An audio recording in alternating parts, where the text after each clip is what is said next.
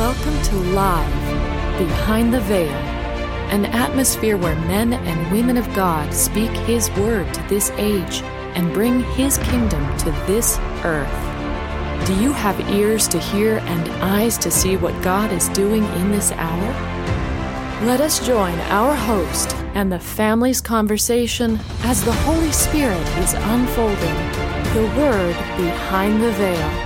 Hello, everyone. I'm Ron, your host, and on this podcast, the family talks about God's grace. We'll see that it's not by rules that we grow in God, but by His grace and deep love for us all. You know, I think a lot of Christians know that you're saved by grace. Right. You're saved by grace, but then what happens is you have to start gaining God's love as you grow rather than keeping in grace. A lot of Christians feel that way. Right. I think there's more freedom here in the United States than many, many cultures, but the freedom in American Christianity, you might say, it's limited. Like Christians say there's so many rules in Judaism, but there are so many rules in Christianity. And True. So many Christians will reject you if you have certain things that are different about you than where they're at. And that's not God's love. That's the grace of God accepts you no matter who you are and accepts you even after you've accepted Him. I really believe that the kingdom will come when we get it in our brains that He really does love me. Yeah. You know? Yeah. Because your brain is the thing that tells you that you've done something wrong or you're not qualified for this or you've been rejected by this. And if you just realize the unconditional love of God, no matter where you're at, I think that's going to be the thing that really gets us into a new level. Well, Sandy, what you said I really love because you threw in the word love. And I would say this, it is very hard to separate the word love from grace. Right. And you might even say that grace is evidence of love. Amen. Grace is working in your heart. That's how you face everybody. You can't be offended. Yeah. Do not take into account a wrong suffered. That's evidence of grace. And that grace is the proof of His nature living and growing in you. Grace is the proof that you're believing deeper and deeper that you're really loved by God and by others. It's a knowledge you're really accepting the love of God.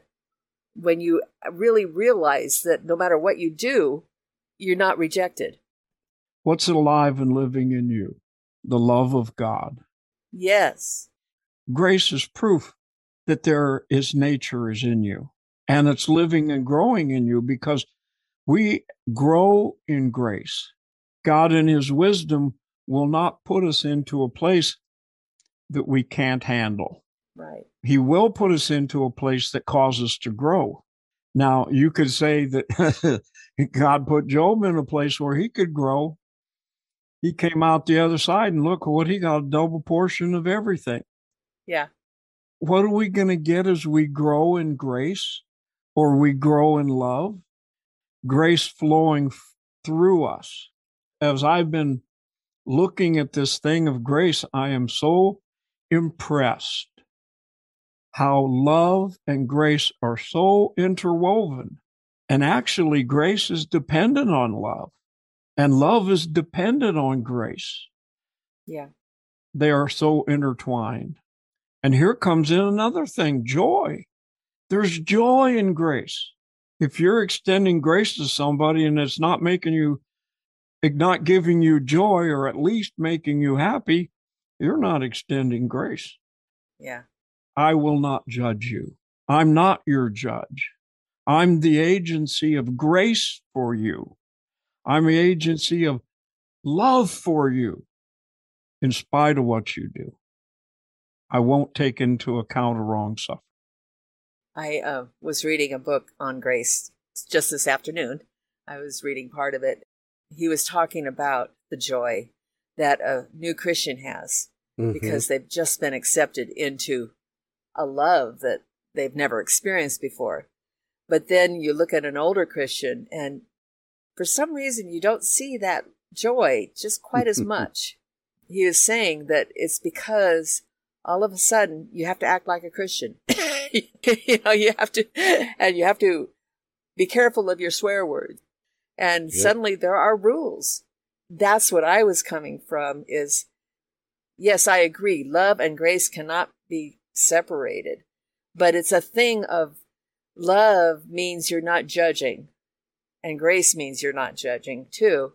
I keep thinking we're all the scum in the bottom of the tide pool or something. That's who we really are without the Lord, is we're just scum. And so it doesn't matter what you look like.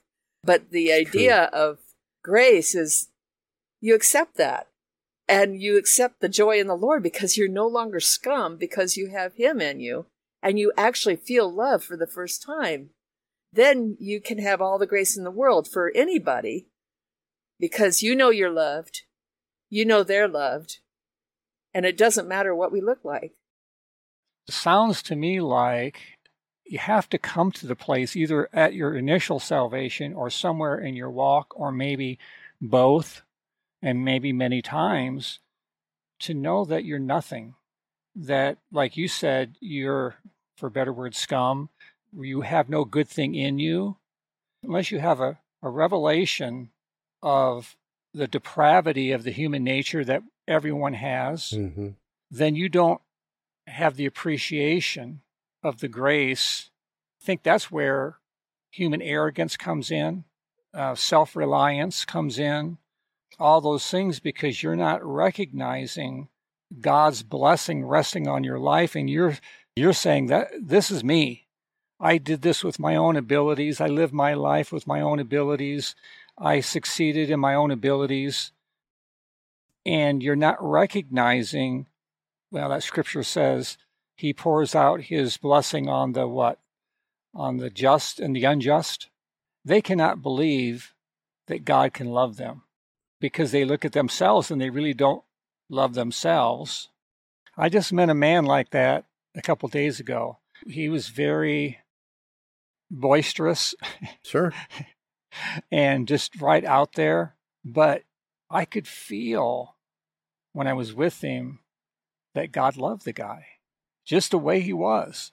You have to believe that God's grace and His love, it is a greater power of transformation than laws and rules. It's back to relationship. If you can feel the love of God and you know that He loves you no matter what, then all of a sudden you want the relationship and you want Him to love you back. It's just like when a young man finds a girl that he wants her affection. He'll do anything for her.